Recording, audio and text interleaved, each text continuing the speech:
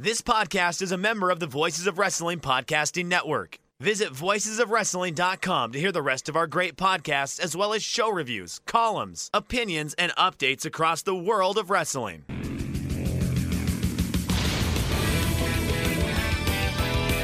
Welcome everybody to You've Got to Be Kidding Me for September 2002. I'm Garrett Kidney and I'm joined as always by my brilliant co-host Liam Jones. Liam, as you are now a year older, how are you doing? I'm a year older and a year wiser, for sure. You will be spending more of this year of your life spent watching TNA than you have spent any other year of your life, so I'd imagine it's going to be the best year of your life, right? It's going to be a year of my life. I mean, maybe it won't be. God forbid. Maybe it won't be a year of my life. We do have to discuss planning if one of us die and how the podcast continues. I assume we call in Sean Cedar or Kelly, or they replace both of us and they just continue on because one of us can't bother to go on by ourselves. Yeah, the grief will be overwhelming. We'll also have to discuss the Patreon revenue, of course. Well, it goes 100% to the original member, to the surviving member of the team, surely. Well, we could put half into a fund in the name of the person who died. No, I like to think of it as a waiting game. Wait, yeah, you're just waiting for me to die. Yes, because I'm younger. Plan it all along. But we jest about it now, and it's like one day, God forbid, it like all blows up to like an obscene level, and it's like actually a large amount of money. It's like, oh no, we signed the contracts early on. You must contribute half of it toward my children. You must contribute it to. Oh, fuck, I'd rather you just have it. I got no one and nothing. Well, to be fair, neither do I. That's the reason I said children? Yeah. I don't know. I'll give it to Ken. Yeah. My brother Ken. Yeah, why not? He can have all the money. At least you got siblings to dedicate it to. That's true. I suppose I do too, but I don't want to say strange. Strange seems strong. Just not... This is not TNA. This is just too personal. Taking a sudden and personal turn. I know. Well, to be fair, we talked about birthdays, which inherently is a door opening up to a personal topic, I guess. Yeah, and leads us inevitably toward death, which is what all birthdays do. Because we're both just full of pessimism. Yes, we are people inevitably marching toward our doom and demise. It's fun. It's a good time. I mean, yeah. The only point, just survive long enough, I guess. Did you have a nice birthday? Yeah, it was fun. We just got out of lockdown in time. Oh, that's good. Got to actually do some stuff. And so we're basically, we do still have some restrictions, but we're not quite in lockdown anymore. And it's like, we're never going back into lockdown. That's a thing that's pretty clear. So it's like, cases are rising every day, but we're not going back into lockdown because we will head them off with vaccination eventually. One will hope. But it's just like, nah, we're not doing it. Imagine being vaccinated. Not me. To be fair, I'm only half vaccinated. Could you send the other one to me? I think I already said this. I'll still take it. No, my vaccine. No, it'll be like 90% vaxxed each. It's fine. No, I want to be 100% vaxxed. Oh, Mister has to be 100% vaccinated. Ooh. Though to be fair, it's not 100%, is it? It's like 97% or something. I want to be 97% vaxxed. It's only 7% more better than the one vaccination. I want it. It's mine. Yeah, you get to have a whole 7% increase. I get to sit on 0 instead of 90. It's quite selfish of me, isn't it? Mm-hmm. I'm very greedy. What else has been going on in the... What's been happening in the news? Not much. Olympics is still going on. I believe we discussed it on... Oh, should we get a tally update? Yeah, because we discussed it on, I think, the Patreon. Which one? It was one of the... Either watch along or the Monday War Games. I think it was the watch along. So, yeah, we won a gold medal in the rowing, which is nice. We actually won a gold medal. It's always nice to win medals instead of not win medals, because it's it's the first men to win a gold medal in Ireland since 1992. Michael Carruth in the boxing. We have 10. Oh, Mr. We have 10 over here. And most of them are just your one Titmus winning all of them in the swimming. Yeah. It's just what we do. Very good at swimming. I watched some field hockey the other day. Oh, we're okay at field hockey, except in this Olympics where we've been actually quite bad at field hockey. And the game I watched, we beat Japan in the women's field hockey. Yeah, it's the Australian women and the Netherlands women are the field hockey kings. Or queens. Oh, queens. I was never able to play field hockey because we did it in PE in school once. and like it requires you moving the stick back and forth because you can't hit it with the same side of the stick twice. You always have to hit it with the other side of the stick. And my brain just could not wrap itself around that concept. But you just move it over the ball. Yeah, but my brain could not wrap itself around this Like, you don't even have concept. to, like, move the stick around. You just go up, over. What about my total lack of coordination, being unable to understand this idea do you not understand here, Liam? I played it a little bit. Not a ton, but it was fun. We had a field hockey field at our school grounds. So, like an AstroTurf field, which had a soccer and a field hockey field. Yeah, we also had a quote-unquote AstroTurf field, which was really just a pit at the back of the school. We were pretty good about that kind of stuff. We had basketball courts, cricket cages, long jump, sandpit. You had a long jump sandpit? Yeah, it wasn't like a great one, but it was one, like, when we were younger it was pretty good, but like it got no upkeep on it, so it kind of just turned into a big sandpit. Actually, now that I think of it, I think we also had a long jump sandpit. Yeah, it wasn't like a good quality one. It's literally just a pit. And the problem is, like, I guess it's like with Americans too, like when they have their football field, it's like, that's a lot of space. And like the same thing with an AFL oval, that's a lot of space that you need to have an AFL oval on the back of your school. Yeah, we actually had two pitches. We had one like soccer pitch and a GAA pitch across the road. So I can't give out. Our school was relatively well equipped as well. And as soon as I left my school, they got like a full gymnasium set too. They had like an indoor one, which they mostly used for like very occasionally with sports, but it was mostly for like announcements and devotion, because it was a religious school. But and any theater performances. But then they added like a full basketball gymnasium, like the year I left. Yeah, we had one of those too, but a few years after I left, the roof got blown off it. In a storm, literally. I was in a house that had the roof blown off of it once. That sounds terrifying. It was. I thought I was gonna die.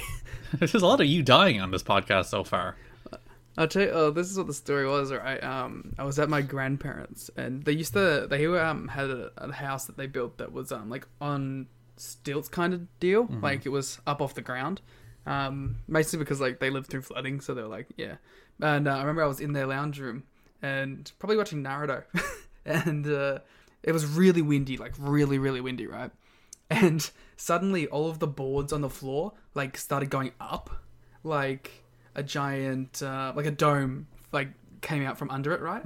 So like, so it was like a foot up from where it normally would be, and I'm like, that doesn't feel right. So I ran into the kitchen where my grandfather was, and as like we both were like, oh, things are getting weird right now. The roof started to tear off piece by piece, and yeah, like a solid chunk of the roof, like in the kitchen area, just was gone, and it was like a mini tornado that ran through. Did you get blown away with it? Yes, I died that day. We've never had a tornado, so I've never had a tornado warning. Well, we didn't have I've never had a fucking tornado warning either. Just the tornado. Just a regular old tornado showed up. Yeah, it was just wind that turned into a tornado for a brief second, and it just happened to be over our house. Well, you're in the middle of Twister. Have you ever seen Twister? I have not seen Twister. Ugh. But then for like the next 6 years, I had a real big fear of wind. You wouldn't believe it. Well, how does the fear of wind manifest itself? Well, when you hear that there's a lot of wind outside, you go, oh, fuck, the roof might blow off. You're walking outside and like there's a sudden gust of wind and you hide under a tree, which is probably not a good place to hide. I wasn't afraid of a breeze. I don't know. I was afraid of gale force wind. Well, to be fair, being afraid of gale force wind is probably quite wise. It's all quite wise. The world is a horrible place that tries to destroy you. I didn't like storms for a long, long time. Now I don't give a shit. But for a long, long time, storms really freaked me the fuck out. Would you like just hide under your bed and cower? No, but I definitely had earplugs. Oh. Because the sound would just give me like terrible anxiety. I guess that's understandable when your roof gets blown off. And then, not to mention, that night that it happened, like I got picked up and taken home. And then my parents abandoned me in the house to go back to the location where shit went down to help out. But then they left me in a house alone with gale force wind going outside. And I was sitting there like, what the fuck? That probably really reinforced the fear then. Yeah, right? And it was only like, at that point it was like 11 p.m. So it was like the dead of night at this point, because like, I was watching Naruto, so it had to be at least Toonami. Toonami era time period for Cartoon Network. So yeah, it was about like 11, pitch black. I'm just sitting in my house as this wind's happening after I had this traumatic experience. Well, everyone knows when you have a traumatic experience, you have to reinforce and internalize the trauma instead of dealing with it. Yeah. I should have just gone out there and sat in the wind all night and like, just defeated it right there. I believe that's what a Naruto character would have done. Yeah, true. What would you know about Naruto? Hey, I've watched 30 episodes and still pay for Crunchyroll. To be fair, you did get through a lot of it. We watched a decent amount of Naruto, I'll have you know. Hey, you know, if we like do Naruto reviews behind the paywall, you can write it off as a tax thing. That's true. I could write off my freaking Crunchyroll as a tax deductible. There you go. Coming soon, we'll do every 10 episodes of Naruto. We'll review it. Just to help with my tax, nothing else. Yeah. And to actually make us do it, I suppose. Alright, we've done 10 minutes of bullshit. We can move on to the TNA now. Yeah, enough of Liam's childhood traumas. Let's actually move on to... This is just my therapy session. Let's move on to Liam's adult traumas caused by TNA wrestling. These shows, yes. We are talking about September 2002, which was an interesting month for TNA because they only ran 2 shows, so this will probably be a relatively shorter show. As usual, if you'd like to support the show, you can subscribe at patreon.com/kiddingme, where you can get access to our show notes, access to our star ratings, access to written reviews, access to a watch-along of NWA TNA pay-per-view number 13, which we'll also talk about today, and Naruto reviews. And if you want Naruto reviews, we'll do Naruto reviews, as well as the Monday War Game series, where we talk all about the 2010 Monday Night War. So all that's available on Patreon. Go get it. 3 tiers. Well-named tiers as well, might I add. The King of the Mountain tier. You can get the Impact Zone tier. You get the Dixieland tier. And, you know, be the King of the Mountain. You're the King of the Mountain of my heart, Liam. Wow. You're the King of the Ring. Couldn't think of another king-based thing. So to bring forward from last week, or the last episode, 2 weeks ago's episode, we were talking about how TNA, their financial investor, had pulled, Health South had pulled the funding from TNA, so TNA were desperately scrambling for money, which is the reason they didn't run shows for the first basically 2 weeks of this month. Well, the second week they were never going to run a show because it would have fallen on 9/11, which would have been the first anniversary of 9/11 when 9/11 was particularly raw. So a little too soon. Yeah, that's not a period. And it was apparently like DirecTV is like, we just don't want anything violent on the airs on 9/11, so take the week off. But they also took the week before off. They did an X Division special, which we're not going to talk about. It's just a bunch of matches that already aired. I might go back and watch it though, because I saw that there was like some interview stuff. Oh yeah, there's little interstitials where they introduce the matches. Yeah, so maybe I'll go back and I'll watch that. So do you remember where you were on 9/11, Liam? Let's get heavy. Let's stay heavy. Childhood traumas at 9/11. Oh, that would have been probably the same year. All of the traumas happening at once in Liam's life. I vaguely remember it. I was also 4. Which is a bit too young. Yeah, I think I vaguely remember like seeing stuff about it on TV, but not understanding what it was. Like I do remember like seeing, like coming home from school and the news being on, like seeing it and being like, I don't think my tiny brain could entirely process, because I would have been 10, which is certainly old enough to understand what's happening, but also, or 9 even, it was 2001, but not old enough to like really understand the depth of the consequences of what was happening. And I was like, what? It was more shock, but then I don't remember much of the aftermath or anything like that. I do remember our teacher in 5th class like literally teaching us about Iraq to try and like combat all the racism and horrible stereotypes. He's like, I'm going to teach you about Iraq and the Middle East so that you're not all horrible racists towards that area. That's such an interesting dynamic for a teacher to take at the time. Yeah. That's really interesting. That like they were so proactive in seeing what was going to come out of this like kind of thing that was happening, and to be like, I need to like actively counteract this new wave of information that they're going to be hit with like actual fact and things that's happening. Yeah, that seems to be a good way to approach teaching, doesn't it? Yeah, but it's just from my experience with my teachers, it's like never something I would have expected, like, for a teacher to make that kind of proactive decision. That's just super interesting to me. Yeah, and like I think it's just because it was current, that was part of it as well. It's like it's always in the news, so it's like it's we're going to do this as part of, like, because in primary school, you know, the curriculum is a lot looser than secondary school, so it's just like today we're going to talk about Iraq, And he was big into Everest as well, so he'd always be talking about Everest expeditions and all that fun stuff. But yeah, it is a good approach to teaching, isn't it? To be like, all right, let's make sure my kids aren't assholes and make sure they're not horrible racists and make sure they're not taking it out on the entire people of the Middle East for what a few people did.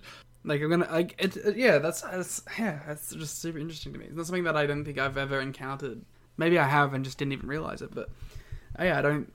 Maybe it's because I don't know. I don't want to blame it all on religious school, blah blah blah. But like, I think they had a fairly strict thing of what they were going to talk about and what they were allowed to talk about, and rarely reached out beyond that. Although I did have a couple of teachers that were like that bucked the trend a little bit, but as much as they could within the context of the school, I guess.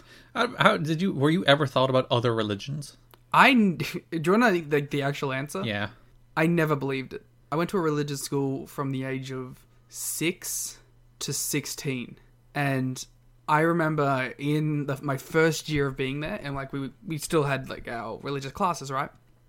And I remember like having a discussion with like the other kids, and like they were all talking about it after one of our Bible classes or whatever. And I remember saying like, do you believe this? And like then like like a lot of them, to be honest, like a lot of my classmates ended up like leaving agnostic or atheist anyway. But I remember at the time like they were like, oh yeah, and I was like, I had like this very internal struggling moment where I was like, yeah, but I don't. Like I don't think any of this is real. I think it's stories. Were you like the only one that's like, am I the only one that sees this? No, it wasn't that, because I didn't even feel like comfortable expressing it because like all the teachers were religious, and like apparently at that point all of my classmates like believed it as well. So I was like, oh god, am I like just some weird dude who doesn't get it? You're the one guy in the cult who sees through the cult.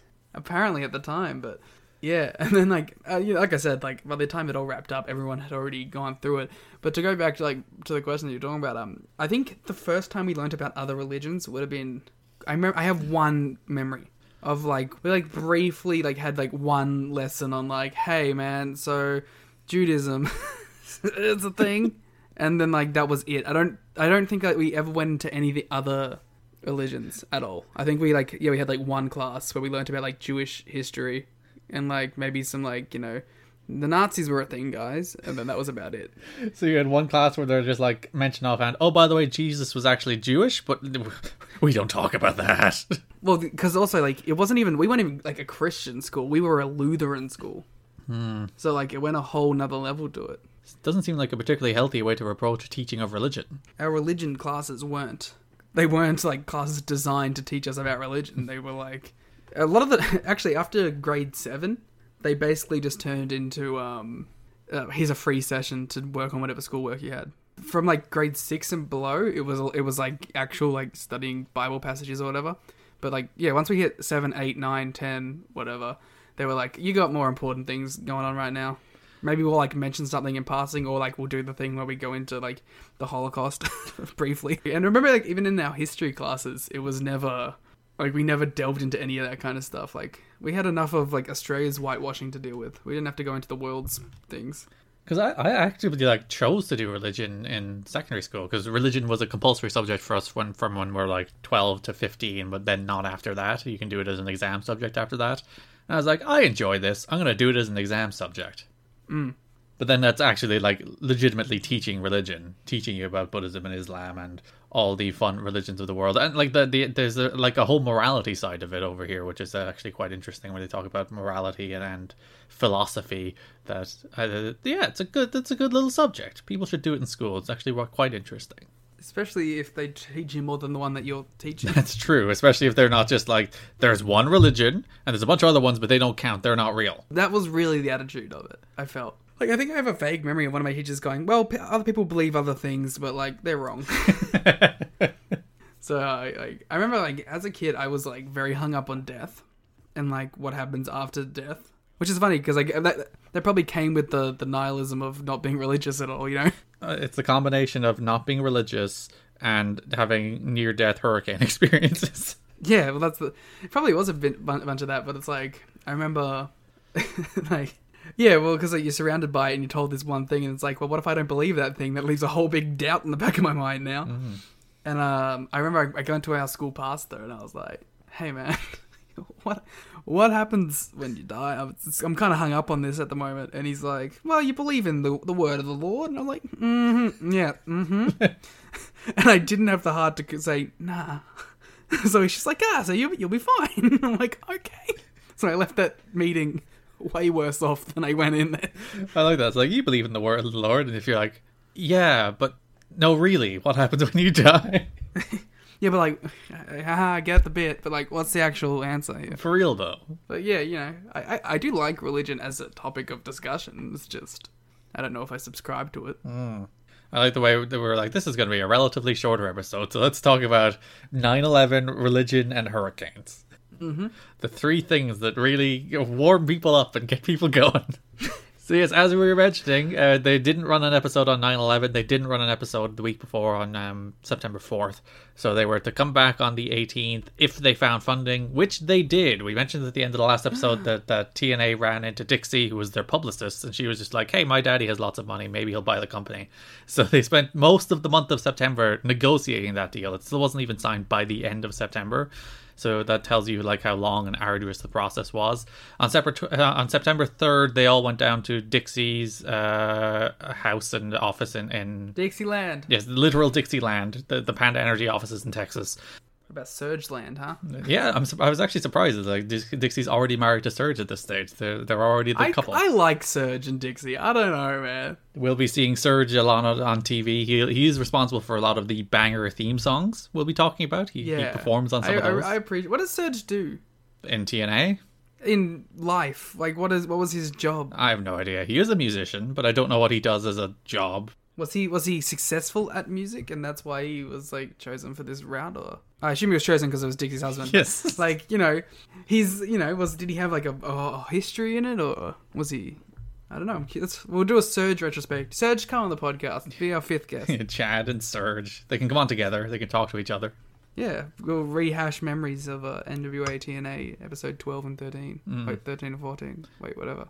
So they went down to the Panda Energy offices in Texas. They talked to Bob Carter, Janice Carter, who's Dixie's mom, Todd, who's Dixie's brother, Dixie, and her husband Surge, and all of the people, the marketing director, the corporate attorney, CFO, human resources director. They sat down. They had a meeting in the offices where they mostly talked about like wrestling in general, introducing them to like the broader concept of wrestling, to their history in wrestling. They talked a lot about Jeff and Jerry in particular's history of wrestling, because Jerry would have worked a lot with Vince McMahon.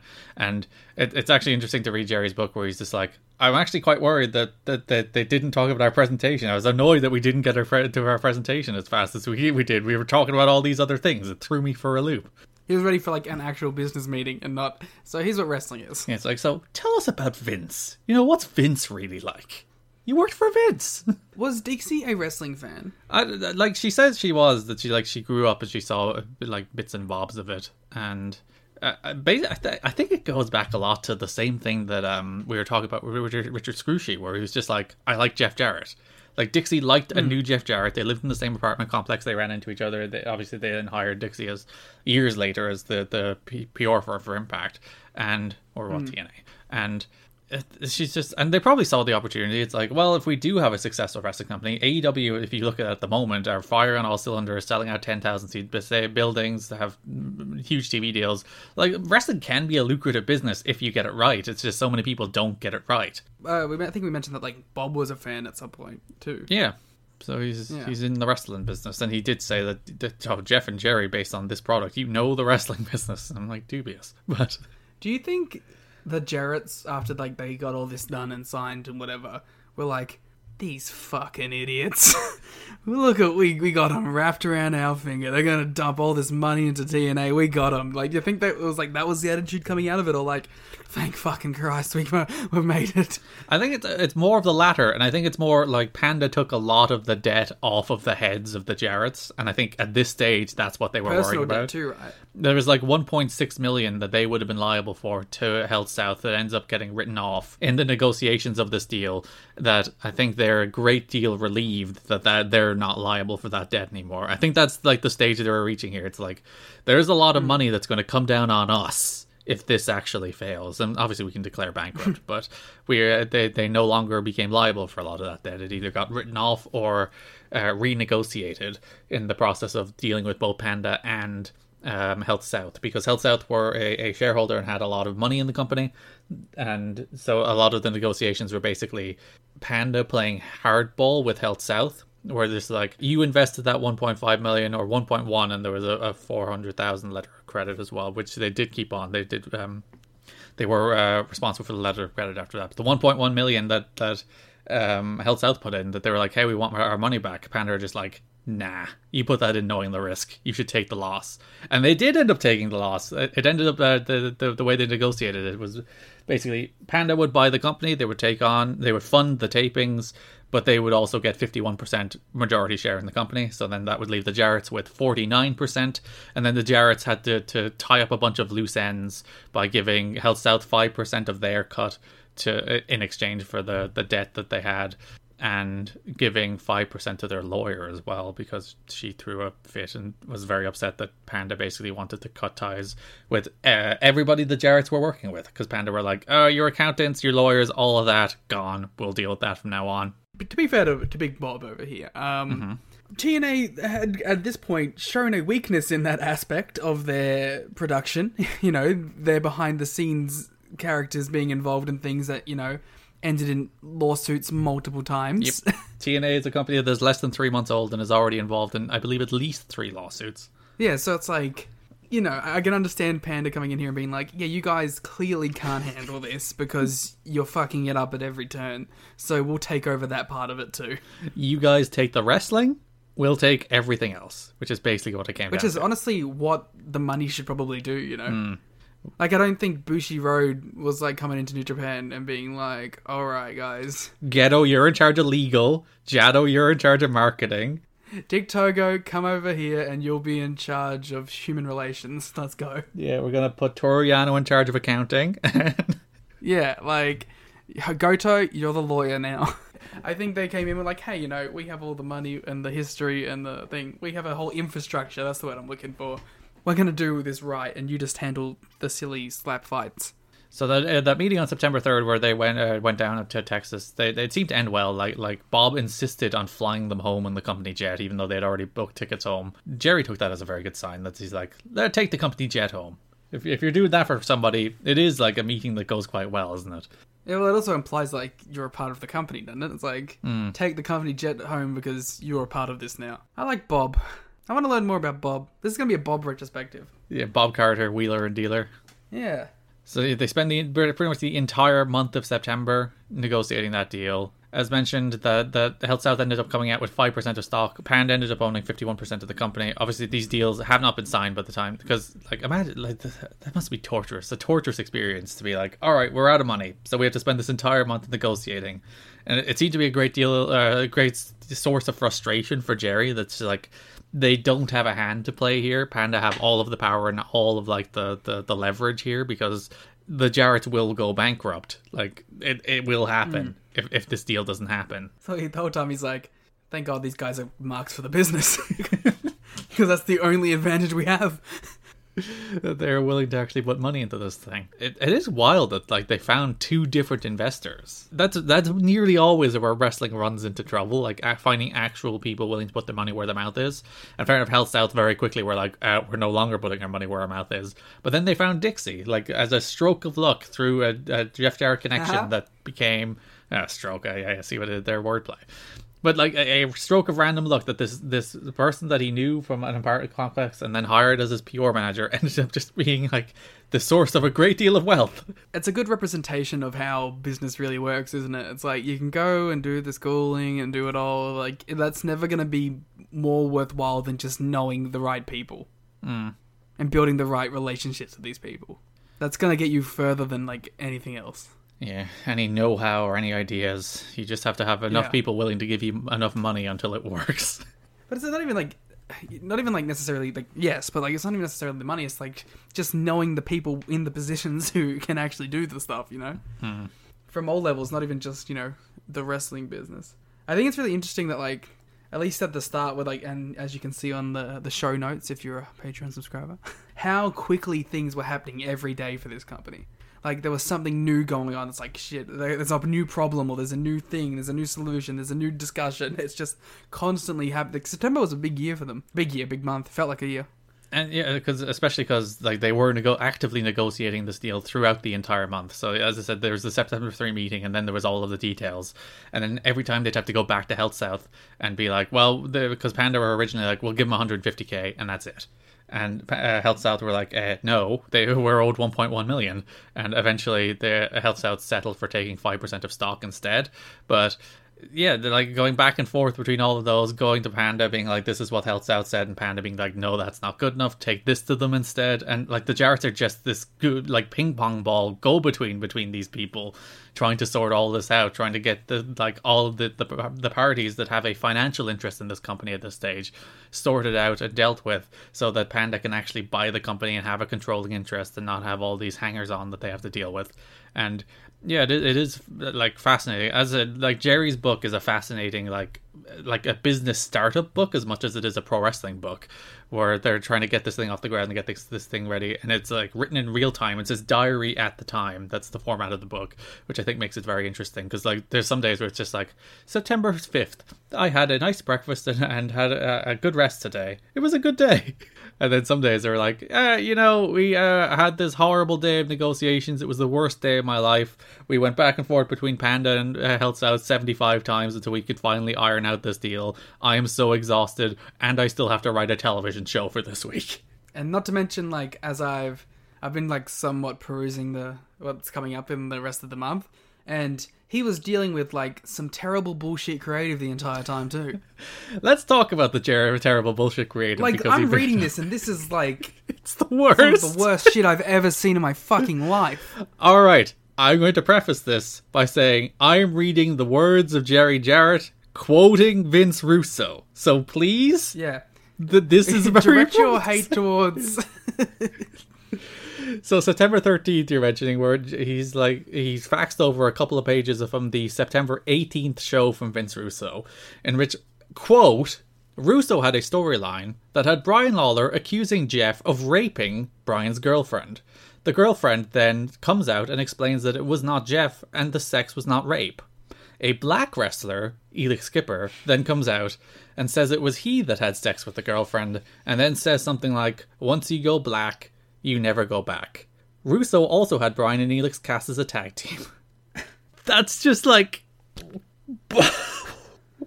It's so clear from like hearing how Jerry is writing about this stuff that he fucking hates Vince Russo. He does. You'll get better quotes about it in later months. He cannot stand Russo, and he cannot stand his fucking ideas. This is not the wrestling that one Jerry Jarrett wants to be involved in. Because there's a whole section after that goes into, they had a clear the air meeting with Russo where they talked about the creative direction and all that after this just utterly horrific idea on so many levels. But and then he comes back a week later with another fucking great idea. Vince pitched an idea involving Truth, our NWA champion, and a KKK character. After about 5 minutes of his presentation, I interrupted him to advise that I did not like it and we needed to move on. Do you think, like, Vince is like, hey, bro, Jeff, your dad's ruining everything. He won't let me have my great ideas. Vince did that same routine in WCW, or his, like, standards and practices are ruining everything by cutting off shit like this. It's like, you can't just do a wrestling show, can you? No, you have to, like, oh, God. He's like the epitome of Spike TV, isn't he? Just, just a horrid creative mind. It's just, he's the worst, like, lowest common denominator shock value at all times. That's what this is built on. That's all he knows. And it's like, he can't build interesting characters, even though, like, he's not a bad writer, you know, in terms of, like, skits. He can write, like, decent comedy sometimes, but then he just writes all of this instead, because he has this brain that he apparently can't turn off, and it has to constantly pester him about horrible ideas like the KKK and making light of rape to make weird race jokes. He reminds me of like one of these like Joe Rogan type stand-up guys. Mm. One of these like dude bro stand-up guys. And I wouldn't even compare him to Rogan, to be honest. Even Rogan's got some like decent stuff. I don't even want to talk about Vince Russo, man. He just annoys me. Well, you're on the wrong podcast then. You're going to have to mention it for a while. I'll start to become accustomed to it. Yeah, there's some better Vince Russo burials in later months that I'm excited to get, because as you said, Jerry is still in the phase where he's like, obviously he's just woeful ideas. Jerry's the only guy that I'm like on the team of. Like, I'm rooting for Jerry Jarrett. He's my hero in this story. Because there is some quotes in the book where Jerry is just like, it's a shame he didn't learn wrestling from Vince, and Vince didn't teach him how wrestling actually worked. Yeah. There's some interesting notes in the book as well about how they're doing on pay-per-view. DirecTV basically said if they're doing less than 2,000 buys a week, they won't carry them anymore. And while they were averaging 2,300 before that on DirecTV, their most recent show, which would have been the last show of September, or last show of August even, dropped to 1,350. Oof. They're doing basically less than 20,000 pay-per-view buys, probably less than that even, again, if they're only doing, like, DirecTV is one of the biggest carriers along with In Demand, and if they're only doing, like, 2,300 on DirecTV, that tells you not doing particularly well. Then, it's such an interesting... I guess it goes into the whole discussion that we were talking about on one of the other episodes, where it's like, is this format even conducive to making money at this point in history? The answer is probably no. Based on the fact that they're drowning in debt and desperately trying to find finance, I think the answer is definitely no. Thank you, Dixie. There was an interesting note, because like the one thing I found particularly remarkable is just how much is leaking out of this company. Like, there's all kinds of stories every single month that we talk about on this show, just weird gossip and all this stuff. Just To say they got a couple EVPs out there leaking stories. The company is just a faucet of scoops, constantly dropping like weird tidbits. So on September 23rd, Jerry Jarrett held a meeting with all of the staff, phoned Jeremy Borash and Bob Ryder to talk about all the leaks, because he was very upset that it leaked that the Panda people were at... Well, it wasn't particularly Panda named, because all that was in the media was that they were looking for a source of money, but they didn't know with whom. But it did leak that the potential investor was at the September 18th show, and they were trying to schmooze them and impress them. And Jerry was very upset that leaked, because he was like, oh, I didn't want them to know that we were trying to schmooze them and impress them. I wanted them to think that that was the regular course of business. That was normal. Yeah, it's a good show based on its merit alone, not that it was them being like, hey, here's our best foot forward. So he called a meeting with the entire staff and was like, hey, no more scoops, no more leaking, no more like letting all of our information go on the internet. And it is interesting, like legitimately, when you look at like all of the TNA notes and like PW Torch and the Wrestling Observer after that, there is a decline in scoops. It did work. I think it's because like they already had so many like people in charge that they didn't like. They didn't want to upset Jerry as well. They're like, oh, he's the one guy on our side. Let's just not stooge out anymore. If it's not him, we'll all be answering to Russo. So yeah, exactly right. Like, it's probably Ed Ferrara. Well, Ed's gone. That son of a bitch. Yeah, he bounced. Yeah, and you know where the scoops started drying up, huh? Yeah, that makes sense. The timeline does add up. The last note in Jerry's book of that month is, September comes to an end tonight, and our state of affairs is more optimistic than it was last month. It looks like the Panda deal will work out, which gives life to the wrestling project. By the way, no matter how far into this book he is, he always calls it the wrestling project, as if it's just like, oh, it's my little wrestling project that I'm sinking all of my life's earnings into. Jerry seems like a nice dude. Mm-hmm. Should have taken over the Fed with the steroid trials. Imagine that world. Where the Jarretts run the world. Probably be better. It'd be a global force, you could say. I think that'd be gold. Oh, you know what? I think we haven't mentioned it, but I feel like it's a relative thing. Is that it came out that Jarrett was released? Oh yeah. He was released from the Fed in April. That's a long time for him to be gone without anybody noticing. Which does correlate with him like restating that Global Force Wrestling would be returning at some point. And him launching his podcast and all that to get himself back out there. I guess what we have to say is, Jeff, you want to start TNA 2? You know who to come to. So I did include some notes about like what the media was reporting about TNA at the time, because obviously all these negotiations are going on behind the scenes. And it's interesting to see that like people don't know a ton about it. It does eventually leak out later in the month that there is a new source of financing and that like money is there and the company will be okay. But they don't know exactly with who, so it's not like, oh, they're negotiating with this company called Panda Energy. Like, the note in the Wrestling Observer is like, the new source of money and with no official announcement of a deal is not a certainty as to exactly what the exactly what this officially entails. Is said to be from what is a huge... I'm trying to read Dave. I'm making the mistake of reading Dave Meltzer on a podcast. All right, so Garrett, this is what you just have to do. Read the words with no punctuation intended. Just go do do do do. That's the only way to do it out loud. I feel like I should add in a bunch of knows just to make it authentic. And like paper shuffling. It's said to be from what is a huge international company. Those within the power structure are giving a figure of money earmarked toward the venture at enough to keep going for years. Keep it in mind, Dave is skeptical because he hears this all the time, but it did end up happening, so no reason to be skeptical, Dave, you hater. Yeah, Dave, you're being skeptical about money coming into wrestling? Ugh. He was like, it's close to final but not done.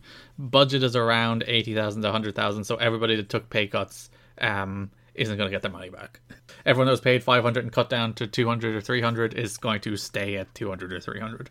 That's such a dick move. They just got like this influx. It really is, isn't it? It's just like you're gonna get no money. We're doing fine now. Everything's fine. The company is secure. But are we going to pay you more?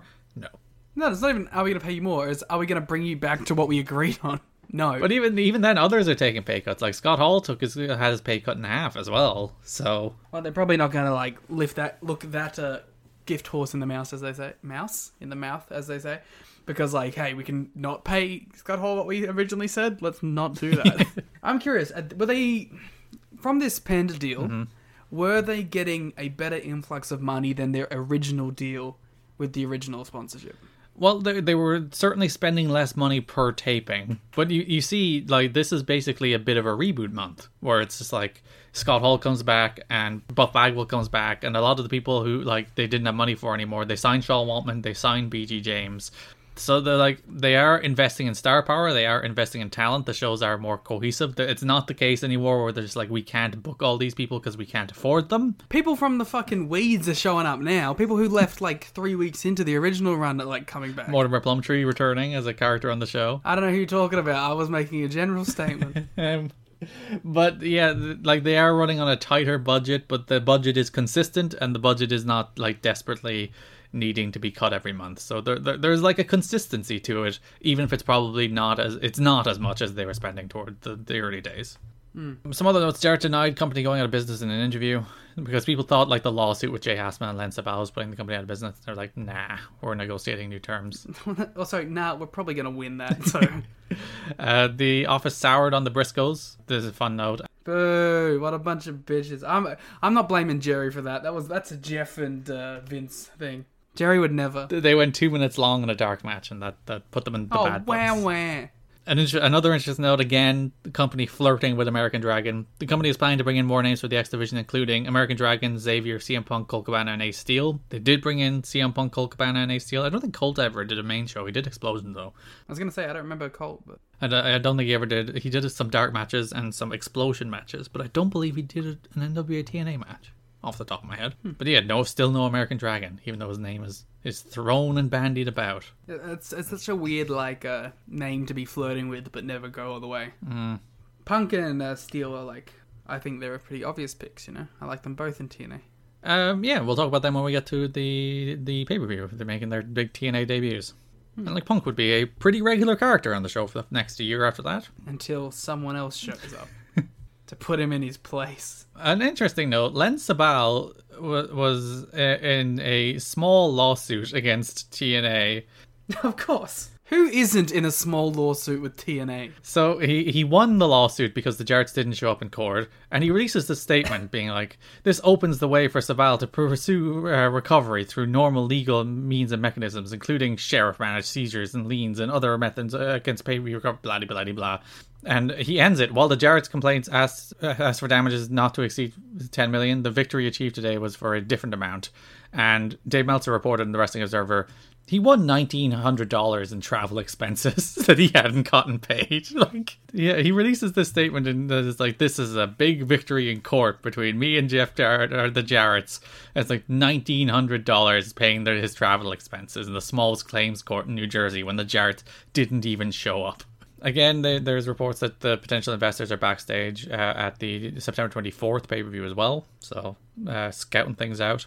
Another note, they're looking to launch a 1-hour TV show syndicated for... Let's go, I'm ready. For the debut of Explosion. Every episode. Which I believe actually does debut in this month, because Jerry mentions in his book that JB is doing a show where they do like highlights and dark matches that they air, which is the beginnings of Explosion. It wasn't particularly widely syndicated at that stage, but it was alive and well.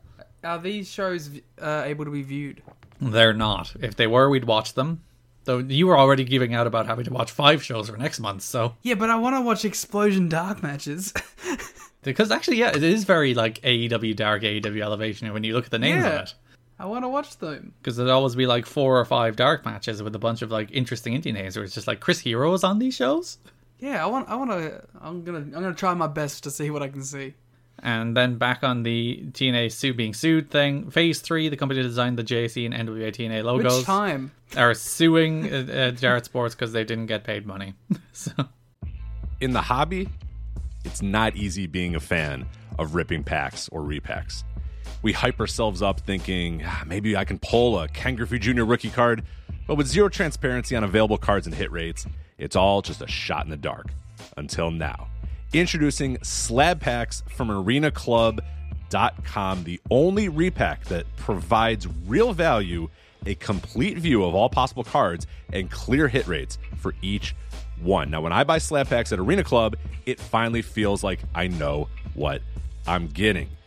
I was able to open an Arena Club slab pack, and I'll be honest, it was a lot better than what you normally do. Say you go to a card show, and there's a random innocuous brown bag of cards, and yeah, you can open it and look, it's going to be junk. You know what I mean? Like, you know what you're probably going to get in those. Maybe you find that fun, and sometimes I do. Sometimes I like just opening up cards and saying, hey, look at some random cards or whatever. But if you're really in this game to find value and find particular cards, it sucks to have to buy these mystery packs, and it ends up being, almost nothing. Nothing of value. Not with Arena Club. You can display, again, of all available cards, hit rates, grading, so you know that when you're opening up the slab pack, you are going to get something valuable. You are getting something good. And Arena Club, in addition to having those great slab packs we just talked about, is also a marketplace for card collecting, buying, trading, selling, displaying, all that sort of stuff. But those Arena Club slab packs, man, they are revolutionizing the repack game with transparency. After your pulls are revealed, they'll immediately be placed in your vault for safekeeping or trading and selling, and you can have them officially graded by Arena Club as well. So again, sending these things off, it's going to be officially graded by Arena Club. And the Arena Club grading process is accurate, fast, and transparent, with full grade rationale provided and explanation of how your card was scored. So whether you're buying, selling, trading, or displaying, Arena Club is the card collecting platform that you have to check out. So right now, I've got a special offer here for Voices of Wrestling Network listeners. You can get 10% off of your first purchase by going to arenaclub.com/VOWnet. Again, that's arenaclub.com/VOWnet. Now, that's a crazy offer. That's 10% off a $400 slab pack. $40 off right there. 10% off your first purchase. No matter what that purchase is, 10% off. Again, that's arenaclub.com/VOWnet. arenaclub.com/VOWnet for 10% off your first purchase on Arena Club. And we thank them for sponsoring the Voices of Wrestling Podcast Network. Oh, come on, guys. Pay your artists. What are you doing? Which is the same company that did the WCW promotional materials as well. That's a fun fact. So those are most of the main headlines from September 2002. The big one, of course, being further negotiation with Panda Energy to negotiate the buyout of the company, which was, I think, more or less agreed in principle, but not quite signed and a done deal by the time this month came to an end. So we'll talk about that more next month. And then there are just some other bits and bobs that happened that month. Nothing particularly big or notable. I was just reading the intro where Jerry was talking about his night out on the town with the Carters. Oh yeah, he's just had a nice day. Yeah, they took him out for a night in the town after the September 13th show. They all took him out for a nice day, drinks and dinner, and they were all happy out. He went out and partied with Scott Hall and Sean Waltman. Scott Hall, Sean Waltman, and Brian James. They introduced them to the talent that were like the big stars. So it was Waltman, Hall, BG James, Truth, and Jerry Lynn, who were like the ambassadors for the company as we introduced to the money. I really like that, who do we have that can scrub up and be these perfect representations for the company? And it's Scott Hall, Sean Waltman, Brian James. Yep, that's the company these days, though. But I suppose they would have all probably had some experience in doing this kind of thing, schmoozing the money people working for the major companies. They're workers. This is what they do. Yeah. They can work. Well, I tell you right now, who's not there? AJ Styles. Who's not there? Amazing Red. Who's not there? Loki. It's all the workers that are there who have been in the business for 20 plus Who years. can schmooze somebody. And you know Jarrett was there too. Jeffrey Jarrett. Also doing his schmoozing. He is the ultimate schmoozer, to be fair. Yeah, I don't even know why you needed anyone else there. Just got Jeff there. We all met at is that Farrago's? Yeah, Virago's, which is apparently a place in Nashville, I guess. Let me Google it. I wonder if let's see if it was a hip party destination. Virago's is a pioneer of elevated independent restaurants in Nashville. Virago has constantly transformed throughout its 19-year history as the go. Wow. Do they tout having the Carters and the Jarretts? The birthplace of NWA TNA. Yeah. Integral to the survival of Impact Wrestling. Yeah, it's closed until 5 a.m., so we can't get delivery. Oh, it's a sushi restaurant. Oh. Wonder what kind of sushi Scott Hall, Sean Waltman, Brian James, Ron Killings, Jerry Lynn, the Jarretts, and the Carters had. That's such a strange group of people going for a dinner. That is that's my ideal Thanksgiving. Like, I want all of those people. Especially the Carters. Yes, well, definitely the Carters. I want to squeeze my way into that family if I can. Bankroll your wrestling project. TNA 2. So that does bring us to NWA TNA pay-per-view number 13 on September 18, 2002, held in the TNA Asylum in Nashville, Tennessee, with 750 people there, heavily papered. We opened the show. As I said, this is kind of like a reboot. So like you open the show with Scott Hall is back, and he has Sean Waltman with him, or Six Pack as he's going by on this company, and like. There is a bunch of stuff on the show that's just like, we have all these new names and a bunch of old names that you, quote-unquote, liked, Buff Bagwell, are coming back, and our stories are kind of rebooting. So it does feel like a kind of reboot episode of the show. It feels like a reboot, like, time in general. The first, 2 episodes on this month, it's like, oh, we're going in a new direction now.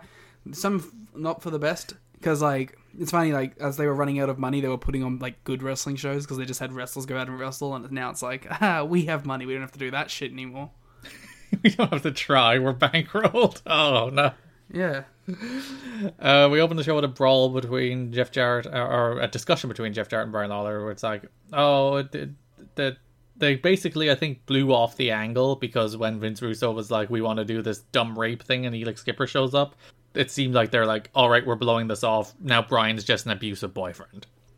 A much more tasteful angle. It is a much more tasteful angle of Brian being just a horrible human being who again, it's just like wrestling. You do not need an abusive girlfriend story or abusive boyfriend story. We do not need to see gaslighting and emotional abuse between a boyfriend and girlfriend on a wrestling show. That's just, who wants that? What does that achieve? Well, the thing is, we always talk about is wrestling should be allowed to do these kind of topics, but it's there's never been a track record of them doing it well or right or with nuance, so maybe they shouldn't. Steer clear. Stay away from it. Never do it again.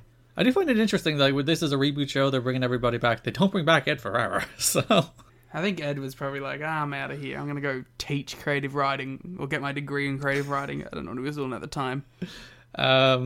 Jeff Jarrett is in the ring with Bob Armstrong and the Bullet, and they do a little brawl. They do a little brawly poo, and before the Bullet finally reveals himself, Liam, to be shock of all shocks, it's the Road Dogg. I'm gonna be stuck with this guy for 7 years. Yep, he doesn't leave till 2009, so you're gonna be watching a lot of BG James over the next 7 years. Yay! I will say, during this era, they probably need the star power, as much star power as Road Dogg provides. The star power of the roadie. Yeah, he is a name, though. It's not a particularly good one, but he's a name. Sure. I'm sure there was other options out there. Was there? I don't know. None that they can get. Bring in Scott Norton. There you go. That's the solution to all the problems. I mean, literally. So, that's BG James making his big debut. He will associate himself with Hall and Waltman for a while. They do kind of an angle there. Again, it's weird because the Skipper stuff, there's a bunch of stuff about Skipper and Lawler being together on these shows, but because they cut the big reveal about the horrible thing with the fake rape and the Skipper thing, they just end up being a team on the second show for no particular reason at all. Yeah, it's like a weird Planet Jarrett is what we end up with at the end of this month. Yeah. So we get ourselves some weird stables. We're into Gang Wars, Euro of TNA, of course. I think I I've decided that Planet Jared is one of the best stable names of all time. Well, the world does revolve around him. I know, it's perfect though, isn't it?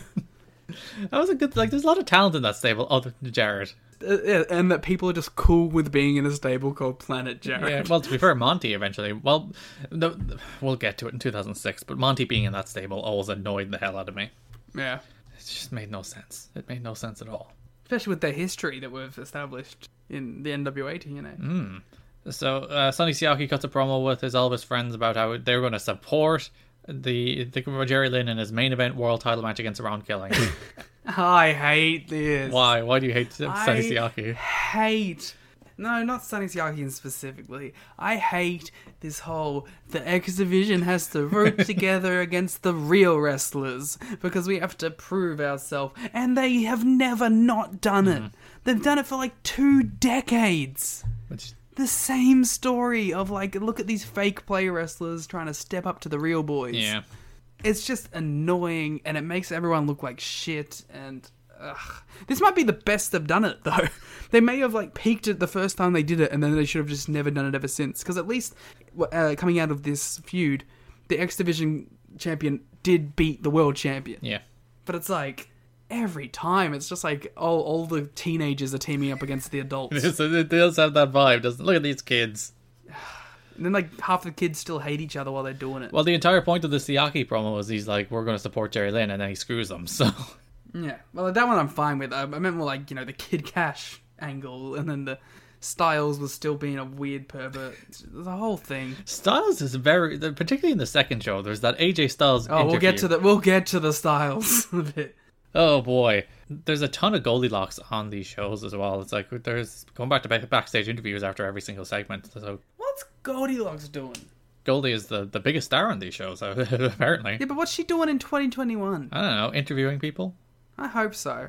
Goldie, if you're out there, hope you're doing well. Which brings us to our opening match. AJ Styles defeated Kid Cash in a really fun little X Division match. I really enjoyed this. I like Kid Cash, and he did some cool, stupid shit in this match. Yeah, he's like just doing double springboard ranas and running tornado TTTs and cool dives. He's a cool wrestler. Yeah, and he was smooth as hell on this show too. I was about to say that's the thing that kind of differentiated himself, even from like the Lokis and the Amazing Reds, who are like spectacular in a way, but they don't have like that just sheer level of polish that Kid Cash has. And it's so fun to watch Kid Cash just nail all his shit and be like the best wrestler on this show without ever being pushed. Yeah, and the problem is like he doesn't really get his push until like he returns in 2011 to 2014. I forgot where. No, it he was. gets an X Division title push. You don't judge this. Oh no, I don't know. I know nothing. Your favorite wrestler returns, Marcus Bagwell. I mean, and then he kind of fucks off again immediately after. Yeah, so. I'm pretty sure he's not brought back again after this until like 2003. I think he does like a gauntlet or something, and then he does the Sting Let's Make a Deal thing in 2006. But it is fun. It's like, we're bringing back Marcus Bagwell for this big story. You say things like, he does the Sting Let's Make a Deal thing in 2006, as if I know what the fuck you're talking about. It's just to lay the seed, so when we get to the Sting Let's Make a Deal thing in 2006, so you'll be like, oh, that's what you were talking about. You say it as if, everyone knows the thing I'm referencing. Yeah, everyone does the Sting Deal or No Deal parody he did with Jeff Jarrett in 2006. Come on. Everyone knows.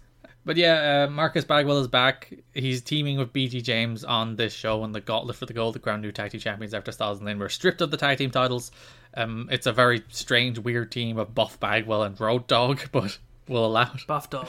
Yeah, because like they did the story where he's like, I'm not Buff anymore, I'm Marcus, and then he disappeared. And then he comes back here and it's like, And then he came back and he's Buff. No, he's still Marcus here. He's still like, I'm still Marcus, I'm still sad, but then he disappears again. And he also completely betrays the character by doing exactly what he said he wouldn't do in the match. Yes. He does all his buff stuff. He does all his posing and, as Ed Ferrara would say, hot dogging. And Grandstanding. he's still buff. He can't escape the buff. That's his woe. It's like a curse placed on somebody. It's just like, you cannot not be buff. He's too buff. You should pass on the buff curse to somebody. Yeah. And they too will be bizarrely muscular, but in a weirdly shaped way. Rob Terry. No, he's just bizarrely muscular, to be fair. Buff Terry. Buffy T. With Robbie E. That's what his name should have been. Everyone's favourite Saved by the Bell star, Dustin Diamond, better known as Screech and Saved by the Bell, showed up. I mean, who gives a single shit about this? There is a quote before this show where Jarrett's like, we got some big Hollywood stars showing up. And to be fair, there is a bigger one coming in later months, but Dustin Diamond's not a big Hollywood star. No, I didn't know who he was. How do you not know who Dustin Diamond is? How do you not know who Screech is? Saved by the Bell isn't a thing here. But, like, never? No, it's never been a thing here. But it was revived. Okay. To be fair, yeah, Saved by the Bell went off the air in 93, which you weren't even born. So... Like, not even close. I still don't know how you don't recognize Screech. That's wild to me, that you don't, like, recognize him. I didn't even know what a Screech was. It's a terrible name. It is not a great name. But why do you hate Saved by the Bell? What do you have against it? Who gives a shit? Who cares about fucking Saved by the Bell? Mario Lopez? I mean, congrats. I like Mario Lopez. So and you didn't know where Mario Lopez came from? No, he was the E guy. Oh. And then he's like smoked weed and did commentary on the Triller show. Well, there you are. That's Mario Lopez's career. That's all I know. Oh, and no, and he's like, isn't he like the he's in the KFC thing, right? Is he? Yeah, isn't he like the Colonel in the KFC thing? I don't know. Like in their like upcoming movie thing that they're doing? Oh, is he? I think so. He's like a TV special dude, I think. That would be very strange. Maybe I'm making this up, but I hope not. Just imagining these things. Yeah. Anyway, who gives a fuck about this? Yeah, Screech defeated Tiny the Bellkeeper in a boxing match. Tiny took it. That was it was a terrible worked punch. The crowd ate it up. Didn't eat it up. But like that was fucking stupid. Yeah, Screech isn't a natural worker. Or anything. Because he was doing celebrity boxing at this stage, which is the reason they did the boxing skit. And even then, surely he should have learned how to throw a punch while doing celebrity boxing. Tiny should have fucking shot on him. Tiny would probably beat the shit out of him. Tiny looks like... Yeah, he looked like he fucking would. Tiny is one of those guys who's like quiet and you're like, Tiny, I can pick on him. Then you pick on him and he beats the shit out of you. This Scratch fellow doesn't even look tough at all. He just looks like a dude. He looks like fucking Shaggy from fucking Scooby-Doo. The Scratch fellow. Yeah, that's what he's called. Yeah, him being... To be fair, Tiny also doesn't look particularly menacing, so... Yeah, I mean, but Tiny at least has a bit of oomph behind him. I feel like he'd push over this Dustin. So there's Liam being forced to be introduced to Screech.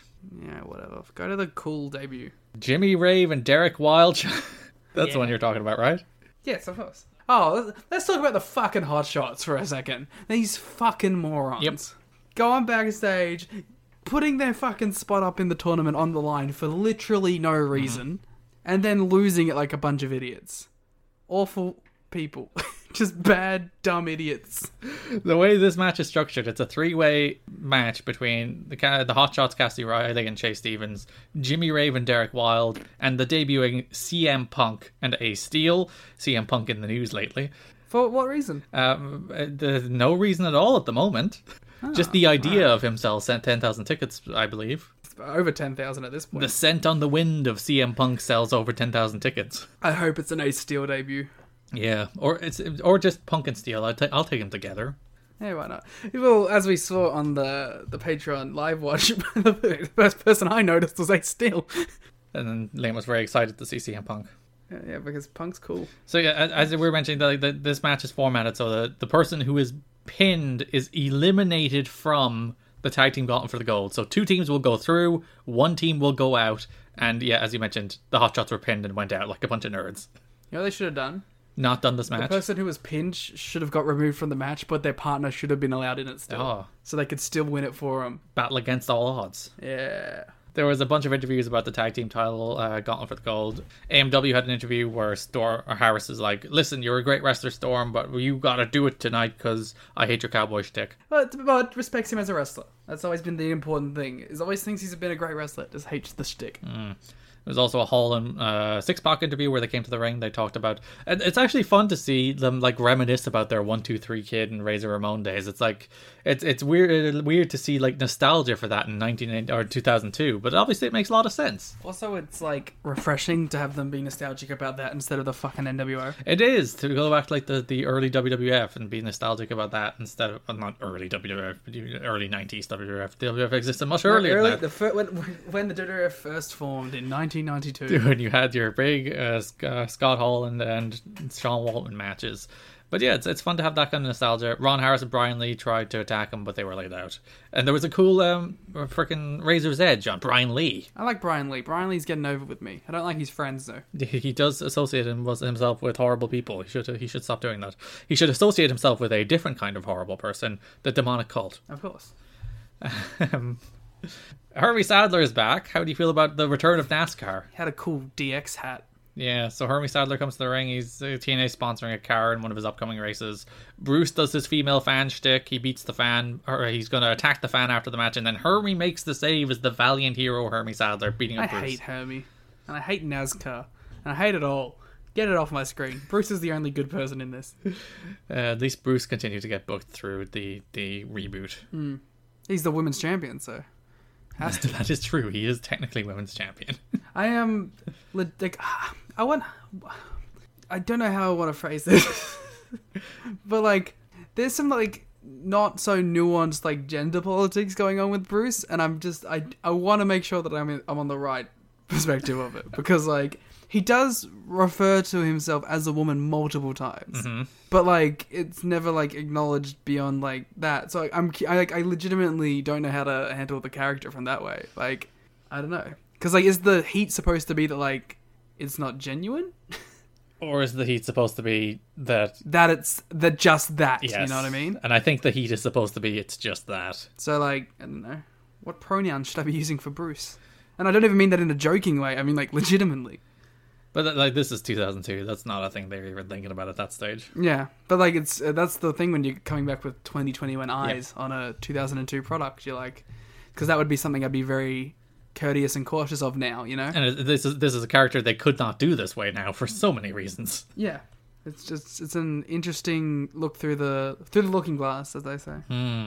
Imagine if you tried to bring up that conversation to like Jerry Jarrett in 2002. It's like, so we need to talk about his pronouns, Jerry. It's like, excuse me, what? And also, is this a good representation, you know? And that's just not a thing they're considering. No, definitely not at the time. Then we got a terrible, boring gauntlet for the gold that I hated. Yep, so the teams in the tag team gauntlet for the gold were Scott Hall and Sean Waltman, the SATs, Jimmy Rave and Derek Wilde, Jorge Estrada and Sonny Siaki, Cobain and Slash, CM Punk and Ace Steel, Brian Lawler and Disco Inferno. Ugh, shudder. Bob Bagwell and BG James,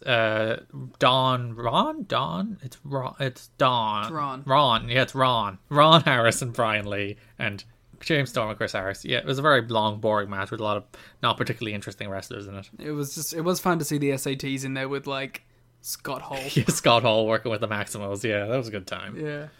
And I think Sean Waltman was probably the best worker in the match. He's been great in everything he's been in. He's a really good wrestler. Yeah.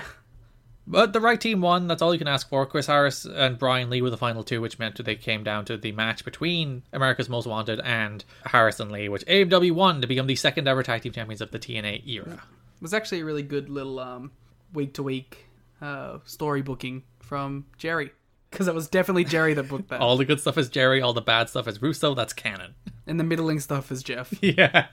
The next week I am sick of this Harrison Storm against Harrison Lee feud because they go back to it again for a tables match. But here, yeah, it's a fine little like 3-week story where they do the angle where they win, they beat them up, they get them into the match, and then they win the match. AMW's still not cool though. No, because they're still doing the I hate you, they're still doing the cowboy stuff, and they do eventually just become a cool Southern tag team that are the best team in the company. We see what they feel like now is like the bad times of Beer Money when they were like too jokey. And like there's a period where I think the crowd are almost on the verge of rejecting them, I think, at points, but then slowly come to embrace them. I'm looking forward to I legitimately, one of the things, you know, coming into this, I'm very excited actually having a base of knowledge about America's Most Wanted. And like it does go back to the problem that we mentioned, that like AMW, one, they're very unlikable because they can never get along, but two, like there was stretches where they just disappeared. It's not like they were featured acts the entire time. There's just weeks where they're Seems not to be there. the James Storm theory, huh? Yeah, he just like fucks off TV for 4 months at a time. I believe that's the Fiend theory. Jared also attacks BG James, leaves him bloody.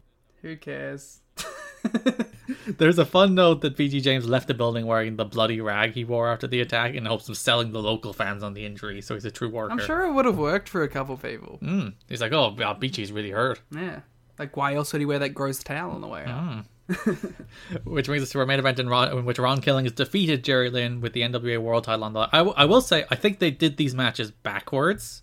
Yeah, but I understand it was champion versus champion. They want that to go on last. No, I mean the Lynn and Killings matches backwards. Oh, they should have had Lynn beat Killings the first week and then lose to him in the... Yeah, it should have been the X-title match that Lynn wins the first week, and then he gets the world title shot because he beat Killings. Because here, why is Jerry Lynn getting a world title shot? Because he's... Well, to be fair, there is a precedent to be set of just random dudes winning, like, getting shots too, so it's like... That's true, but if you're going to... they decided to book back-to-back Killings and Lynn matches, they should have done them the other way around. This is where he should have won, and then the next week is where they should have cost him the match. But, yeah... Killings won. There was a big brawl after the match between Killings, BG James. There was a little interaction between Ron Killings and BG James where BG didn't immediately embrace Ron, so Ron attacked him. Ron is like, we used to be friends, but you didn't. He was gonna admit it. It's like, oh man, that's my friend, and then he just like walked past him. He's like, oh, fuck you, man. Just jumped him because Ron is back to being a heel, which I think he was a babyface toward the end of last month. Yeah, well, heels and faces don't count here, man. In an interview on the Get in the Ring radio show, when he was asked, are you a babyface or a heel? Ron Killings replied, I don't know what the hell I am now. Yeah. So Ron didn't know whether it was a face or a heel. You can say that about like 70% of the people on this show. Yeah, they literally jump at any given moment in any different segment. It's just no consistency whatsoever. But yeah, that's NWA TNA pay-per-view number 13. I think it's an okay show. It does feel like a reboot. It does feel like they're trying something new.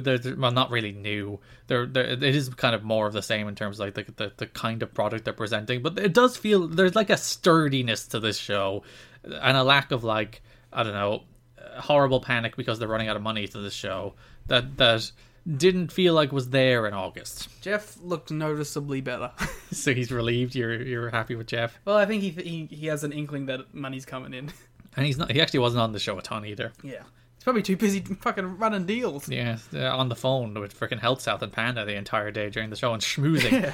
He's just like next to Janice Carter all night, just being like, "Oh, Janice, this is great, isn't it? You're having a good time, right, Janice? Janice, say you're having a good time, Janice." He has to listen to fucking Vince's terrible fucking ideas all day. So his dad gets furious at the ideas, and then he has to make peace between his dad and Vince while negotiating this horrible deal between Panda and Health South, and also having to wrestle. Well, he didn't wrestle on the show, but he had angles on this show.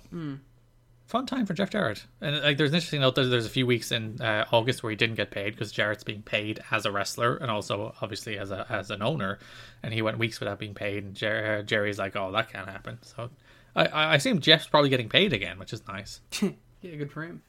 Yeah, as owner and being paid to be wrestler. Jeff Jarrett stays winning. Yeah, there was the discussion at the Voices of Wrestling Slack about the degree to which Jeff Jarrett stays winning, and the consensus at the end was he had to lose a lot in order to win as much as he does. Which makes him a working man, you know? Working man's champ. He is truly a man who can get himself another opportunity after losing his current opportunity.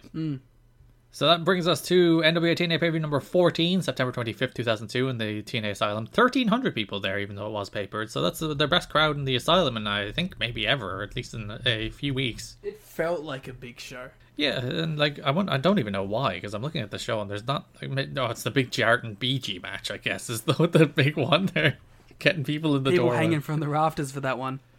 Oh boy. So the show opens with a big brawl between Sonny Siaki and Jerry Lynn, because Siaki cost Lynn the match against Killings the week prior, as we mentioned. So they are feuding. That's an X Division title feud, I suppose. I suppose it is. Siaki is now, by the way, full non-Elvis. He looks so much cooler as well. He's wearing like regular gear. He's abandoned all the Elvis stuff, and he's just Sonny Siaki. Well, we'll see how he abandons the Elvis stuff later on. So Siaki defeated the Amazing Red, despite being jumped by Jerry Lynn before the match. Poor Red being squashed, but a nice little match. I don't really remember a lot about it, to be honest. It was a good little open. I enjoy Siaki. As I said, there's very little I enjoy more than Power Juniors against small guys. And then yeah. That was fun. And then it's Red's. You know, Red's always fun to see too. He is. I like how much of a loose cannon Lynn feels at this point.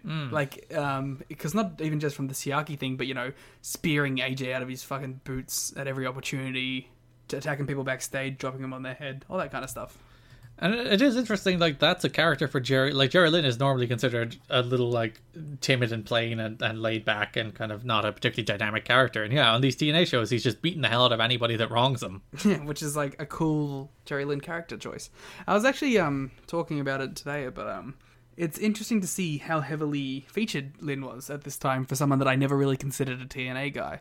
And it's and that's a good misconception, I guess, in my head that has evaporated over this time period, is because like Lynn has been a major focus of this show. He is one of the 2 first champions. I think he's probably main evented more episodes than anybody else. He's certainly up there. So yeah, Lynn is a big featured act in the early days of TNA. Which is something I don't think really gets played up a lot. I think a big reason was, like, he's obviously one of the most experienced guys in the company, but he's also good. You know, like there's a lot of people who have experience and aren't particularly good, as opposed to Lynn, who's like a great wrestler, and you can put him in the ring with anybody, and he'll have a good match with them, because that's what he can do. I was going to say, he also is really good at bringing good talent up as well. So, like, when he's in there with an AJ or a Loki, he's really good at, like, bringing those guys up to being their best possible at that moment, you know? Even probably Ron Killings to an extent. Yes, because I really like these Killings matches. After the match, Jorge Estrada came out and demanded that Sonny Siaki return his Elvis costume. And we'll see if he agrees. Yeah, because he's abandoned the Elvis ways. He no longer loves all of the Elvis things. What's your favorite Elvis song, Is Liam? Yang still an Elvis? He is, but he's too busy in Japan, so... Blue Suede Shoes. Is that actually your favorite Elvis song? It's the first one I could name. Are you not an Elvis fan? I know well a hound. I'm a big fan of Suspicious Minds, but I think it's Lilo and Stitch's fault. Or I don't know any of this shit. how do you? So you don't know Screech? You don't know Elvis? What do you know? I know who Elvis is. You're just like, I've never heard of Elvis before. I just thought he was a character on NWA TNA played by Jimmy Yang. Is he not? Yeah, I guess he is technically, yes. One of the more recent adaptions. In a feud that cannot end, but I think this is the end. But thankfully, this was as I said, this is the point at which I'm just sick of seeing Harrison Storm against Brian Lee and Ron Harris. And yeah, they have a tag title tables match. Too many Harrises. There is, and like Mike Tenay mentions, he's just like, oh, Harris against Harris, Chris against Ron, oh, and then Don comes out at the end. So there was all the Harrises in this segment. Lee is knocked through a table. They attack them after the match before Don Harris comes out and breaks it up and gets face to face with his brother Ron. We're doing a Harris Brothers program. If these guys weren't both alleged Nazis, I would be into this. It's just big guys hitting each other. Yeah, and like I'm a sucker for some brother v brother stuff, you know. So we go backstage to, I think, my favourite pre-tape in the history of TNA. Where Bruce pulls up to the building into a parking space, gets out of the car and he's about to have an interview, before Sarah, the ticket lady, is like, hey, you cut me off. This is my parking space. You saw me there. And Bruce is like, no idea what you're talking about. And then they had a fun interaction. Yeah, Sarah slapped him. Slapped him twice. The first one was a little meh. Second one, she laid it in. And then they had like a pull apart. The security separated them. Like, Sarah and Bruce is the hottest feud in the show. Yeah. I do like they're like, let's put the ticket lady. Let's make her a character on the show. She's fun. I like Sarah. Yeah, later in the show, weirdly, like this. Yeah. I have no idea why this segment is cut off Impact Plus. My guess is that there was a chant at one point that was maybe even a little much. What was it? Even compared to the other one. I don't want to say it. Oh, I don't think I noticed it. I think there was a little one, and then there was in response there was a little miming of an action from Bruce. Oh. So I think maybe that could have been it, but like it feels like a stretch compared to like the other things that they've shown on this show. But you know, yeah, because like Bruce comes to the ring, he's doing his routine where he's like, I'm the best fighter and woman. Then Sarah comes out and like wants to fight him, but they don't let her. They should have let her. Yeah. But well, she wouldn't sign the paper. That's true. She wouldn't clear herself of all of legal consequences of whatever Bruce may do to her. I'm so curious as to what the payoff for this is. It's TNA, Liam. Oh, is there no payoff to this? Like there's a sign in the show that has like some homophobia that's blurred, which makes sense. There's some weird signs. Oh, we got to talk about the signs on this show. Sure, talk about your virgins and Chad signs. Yes, in a truly remarkable effort, TNA Chad has been combated by TNA Virgin. The TNA Chads versus the TNA Virgins is a real thing that actually came out of this. I am so astounded by this. Also, seemingly, that TNA Virgin was sitting next to members of the TNA Chad gang because there was a TNA Chad sign right next to them as well. So are you saying that this is literally a crowd feud, gang wars in the middle of the crowd? I think it's a crowd feud perpetuated by friends. Right. I think it's a work. Are you saying all of this Chad stuff that we've invested in, all of it is fraudulent? I'm saying Chad himself is a remarkable worker. Oh. And now he has brought in his friends in an attempt to get everyone over. That's good. That's generous of Chad. That he's willing to be called a virgin on I was going to say national television, but kind of national television. National in inverted commas for the 10,000 people watching this show. But he's willing to get his friends over. Not to mention the budding love story we saw throughout NWA TNA Pay-Per-View 13. Oh, where Chad has a lady friend making signs with them. He has a lady friend and they're making signs together. Which is, I assume, like, the furthest you can get with Chad, considering signs are his life. That's true. That's like that's a deep emotional connection to have, so... And there was scissors, because, like, he cut a hole in one of the signs, and he was making it during the time, so he clearly had scissors on him. It's a weird dynamic to the TNA Chad storyline, but I'm looking forward to seeing how it progresses. Probably will have a natural conclusion, unlike anything else on this show. You know where there's the Know Your Meme page, where it's like they explain all the memes? Do you think we'd be able to actually sell somebody on editing that, the Chad versus Virgin meme as, like, originating from TNA? It's literally the first time I've ever seen it in real life, so...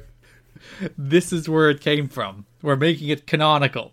Technically, yes. If you can provide a case of Chad versus Virgin from before September 18, 2002, I'll listen to it. I'm going to try and... I'm not sure, is that like an editable page, or is it like editorial, or does someone control it? But if it can be edited, I'm going to put in mention of the Chad. Yeah, I have both the photos of the signs, so... You do have proof. Well, it's documented. Back to wherever we were on the show. Oh yeah, BG James. So Ron Killings comes out and he cuts his racism is bad promo again, where he's back to being a heel by calling out prejudice. Boo! I at least do like the touch that, like, Ricky Steamboat disappeared right after giving Killings his title shot, and he is like, why'd that happen? Why'd they stop bringing Ricky Steamboat here once he gave me a title shot, huh? Yeah, he's not wrong. Fucking Ricky just gone now. It was a nice little narrative bow to put on that, even though Ricky doesn't really appear anymore. So, but they made it make sense. So that's all you can ask for it, isn't it? I mean, it's better than not explaining it. Killings is like, I have no merchandise. Ken Shamrock got a private dressing room, but I don't. What the hell's going on? Before, quote unquote, voice of reason, BG James comes out. Listen, if there's one thing I want to hear about, it's BG James's takes on race. Yeah, I think BG James has a bunch of nuanced and interesting perspectives on systemic racism. And also the character. It ended with them fighting. They don't get along. The old getting rowdy aren't pals anymore. Get rowdy. So see, it's a multi-generational student-teacher thing going on with Jeff, the roadie, and K-Quick. Teaching him how the world works. We go backstage to Brian Lawler with April, his girlfriend, where he's gaslighting her and telling her to stand still and not be doing anything. And it's... What a good story. It's a story, that's for sure. AJ Styles defeated Loki in a 2 out of 3 falls match, which you gave a staggeringly high rating to. So 4 stars. I gave it a gentleman's 3. So tell me about why you liked it. I loved AJ in this. AJ's little character things. He's like got his cockiness in full blown, the mimicking of Key's strikes and doing the big kicks on it, and just, you know, really good X Division action. I really like this one. I believe this is like one of the best matches in TNA history, according to you. Yeah, but to be fair, there's been like 3 good matches in TNA history, so all of them involving AJ Styles and Loki. But yeah. Well, no, the Dups were also there. Oh yeah, the Dups do have a 5-star match. That's true. A 4-star match, thank you. I'm sorry, I'm the accurate star rater on this podcast. You are the curmudgeon star rater. We actually know that that's not true. Have we seen your ratings? You are the hater, whereas I am the accurate star rater. He says at my 4-star rated Styles Loki match. Yeah, and I want to give it a gentleman's 3. Yeah, I thought this match was fine. The effort was there, but I didn't think it was like particularly blow away or anything. You know what? The one thing that I was a little disappointed about was it already feels like they're cycling down Loki again. And I don't like that, because he was actually getting over to a meaningful level. And as they said during the match, that like, again, I can only go with my predictions and such of what I've seen from the show. So this could be fucking wrong on the next show. But they said in the match that like whoever loses this match would end up going down to the bottom of the rankings, because like they've each had their chances and this is their last shot at it, basically. So it seems like Key is being cycled down for now. Yeah, but TNA can only stick to stipulations like that for like a week, so they'll get notions and push them again. Again, I'm watching as if I watched this week of TV in September 25th, 2002. Which is the way you were actually watching it, so it does make sense. Yeah. You were not just being obtuse. No, I can only talk about what I've seen because I don't know what else happened. Your ignorance is authentic. Yeah, well that's the whole shtick, isn't it? You're the TNA Chad and I'm the TNA version. Jeff Jarrett's upset about not getting a title shot. He's still moaning about it. Just give this man a fucking title shot already. Jesus. It's just so he shuts up about it. And technically he has had a title shot. That's what Gauntlet for the Gold was. Get over it, Jeff. You lost. Yeah, but remember, he didn't even want to do that at first, so at least he's consistent. Scott Hall and the Six Box defeated Elix Skipper and Brian Lawler, who are teaming together for reasons that don't make sense, but we explained them earlier. It was a nice little match. I enjoy Hall. I think he looks very good, and like Sean Waltman is the best wrestler on any of these shows. So also having him in there with Park is good, because like Park can do some more wrestling. I hate the Six Pack name. I mean, I guess I don't care. Just call him Sean Waltman. It's fine. Just call him Six. Or Park. Just call him Park, the man that Gravity forgot. I do believe Gravity did forget Sean Waltman. I like Sean Waltman. I'm also glad he got his shit together, like in real life. Yeah, because like the entirety of his TNA runs is basically him getting opportunities and him blowing them. So, because like there's a quote after like in PW Torch, Sean Waltman told friends that he is in for the long haul with TNA, which spoiler alert, he wasn't. But well, he probably like thought he was at the time, to be fair, and they probably thought he was too. And it just didn't work out that way. But, you know, we'll probably get some cool Park matches. We do. We get a lot of them in October. You can look forward to them next month. I am looking forward to them. AJ Styles. Okay. Weird sex pervert? I have no idea what he's doing. So he's backstage in an interview with Goldilocks where he's challenging... I'm going to post the GIF right now to the Twitter because I posted it on mine, but I'm going to post it... I'll cut the video out as well, just because... It has to be seen. It's remarkable. So he twerks. He does. He throws that ass in a circle. I deleted the GIF. Damn it. TNA invented twerking, and TNA invented the Chad and Virgin meme. So TNA is very on top of things ahead of their time trends. But like he's doing this interview about how he's challenging Jerry Lynn to a ladder match next week for the X Division title, and he, as you said, he's like gyrating and he's like weirdly dancing and kind of like sniffing Goldie. And sniffing Goldie. Yes. But like when he does like his weird twerk thing, he also just looks like a horse. What I think is actually happening here is AJ Styles has probably been accused of being like bland and too like boring as a performer. I'll tell you exactly what it was. It was fucking Vince Russo. It was Vince Russo going, "Hey AJ, we need you to be a thing." Yeah, and like he doesn't really have a character as a heel other than just like a douche, which is enough. He's a cocky jerk. That's all you need. You don't need him to be like a weird sex pervert. I love this like tonal thing that's like every time we say the word pervert, we have to say sex pervert specifically. As opposed to the different kind of pervert. Like, I think I gotta give a shout out to like Chuck Taylor and Trent for like permanently changing my vernacular. Because I cannot call someone a pervert. It's either a sex pervert or a straight up pervert. Or to be fair, there's also knife pervert. The knife pervert too. But that's a classic one at this point, eh? But yeah, like I do think this is just AJ being like, I need to show charisma, and this is how I'm going to do it. Yeah, but you know it's because someone went up to him and said, "Hey, I need you to show more charisma," and I know who that person is. It was Vince D'Ambrosio. So the crux of it is that there will be a ladder match next week between AJ Styles and Jerry Lynn. It's very typical of TNA. It's like the Styles, Lynn and Loki match got a ton of love and a ton of hype. So they're just going to do ladder matches until the end of time. I think there's 2 in October. And they did already do the Shamrock against Sabu ladder match. So there's like 4 ladder matches in TNA history already. I mean, I like the ladder stuff though, so I'm fine with it. Yeah, ladder matches every week. You get a ladder match. And you get a ladder match. Sorry, I was looking at the Irish Olympic gold tally. Oh, we have 1. You have 1 gold and 2 bronze? Yeah. To be fair, I think the bronze is a tentative bronze. 1 bronze and then 2 total is what you got. No, we do have a bronze, but it's not cemented yet. It's a boxer who's in a semi-final fight, so he is a guaranteed bronze, but he could win more. Oh, well, I hope he gets gold because I don't think we're in it. We had the Bruce and Sarah segment. We had Jorge Estrada defeating Kid Cash, and what I actually thought was a bit of an upset. Match. Well, they're clearly going into something with him and Siaki. Yeah, so they have to push Jorge. You know, I feel like Estrada's never won, but I really like this match. That was a banger. Yeah, it was a nice little match. I preferred the AJ match, but I thought this... What did I think of this match? I obviously preferred the AJ match. Oh, you meant the AJ Cash match? Yeah. Yes, I still prefer that one too. But I thought you meant the AJ Key, and I'm like, yeah, well. Important story development here was Sonny Siaki throwing the Elvis suit in the trash. And almost legitimately setting Goldie on fire. Like, way too close to that fucking bin. Goldie should get hazardous duty pay every single week on these shows. Like, those motherfuckers clearly put petrol in that shit, because that shit, like, went up. And, like, you could hear her genuine reaction at almost being burnt. That adds to the authenticity of the performance, Liam. That's what. Yes, because it was legitimate. Yes. Yeah, so Estrada and Siaki is a feud that will continue. Speaking of feuds that continue, Jerry Lynn defeated Ron Killings in an X Division title lumberjack match. My favorite thing being Jeremy Borash accidentally introduced Ron Killings as the reigning and defending NWA World Champion, and Mike Tenay immediately like, no, this is only a match for the X Division title. That's why he didn't come with the belt. I'm pretty sure, legally speaking, by being introduced as reigning and defending, that means Jerry Lynn should be NWA Champion now, and he was screwed. The new linear NWA TNA champion. He might be. We haven't been keeping track of that, but I feel like the champion's already been pinned on one of these shows.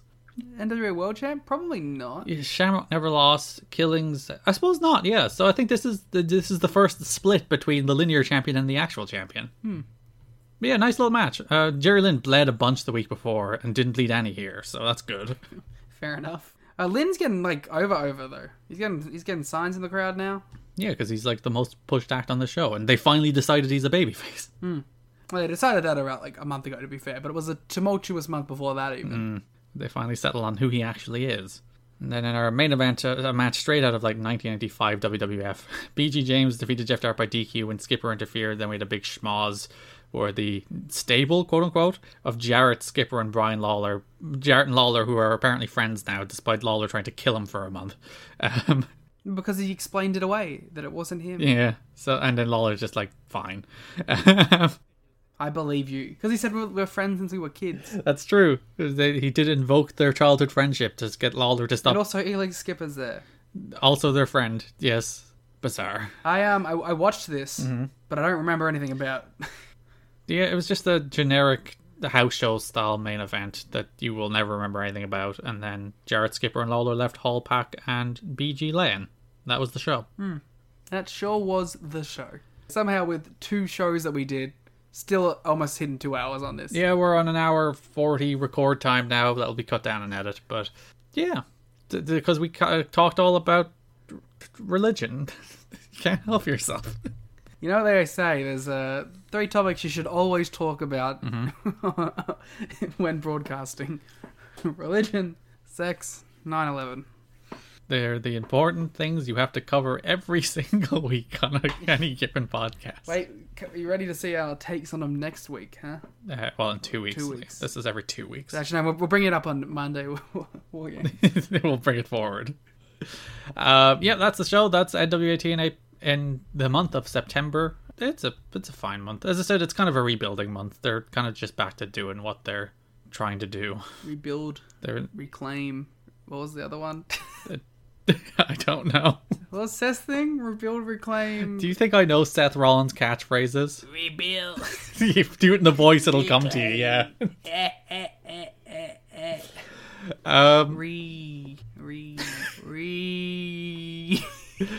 Thank you so much for listening. If you would like to support the show, you can subscribe on Patreon at patreon.com/kiddingme, where as we mentioned, you can see our show notes, you can see our star ratings, you can listen to Monday War Games, where we talk about the 2010 Monday Night War. You can watch redesign, rebuild, reclaim. That's terrible. Rollins, go away. TNA. You can redesign, rebuild, and reclaim your Patreon spot at patreon.com/kiddingme. Can't do any of those. You can follow us on Twitter at TNA History Pod. You can follow me on Twitter at Garrett Kidney. You can follow Liam on Twitter at The Gleet Muta. Thanks for listening. We'll see you in 2 weeks covering October 2002. And goodbye. It's going to be a spooky episode because Halloween's in October. I would say you could wear a costume, but you know. I will. Good. I'll dress as 2002 AJ Styles. I'll dress as 2016 Seth Rollins. Oh, no. See you in 2 weeks, everybody.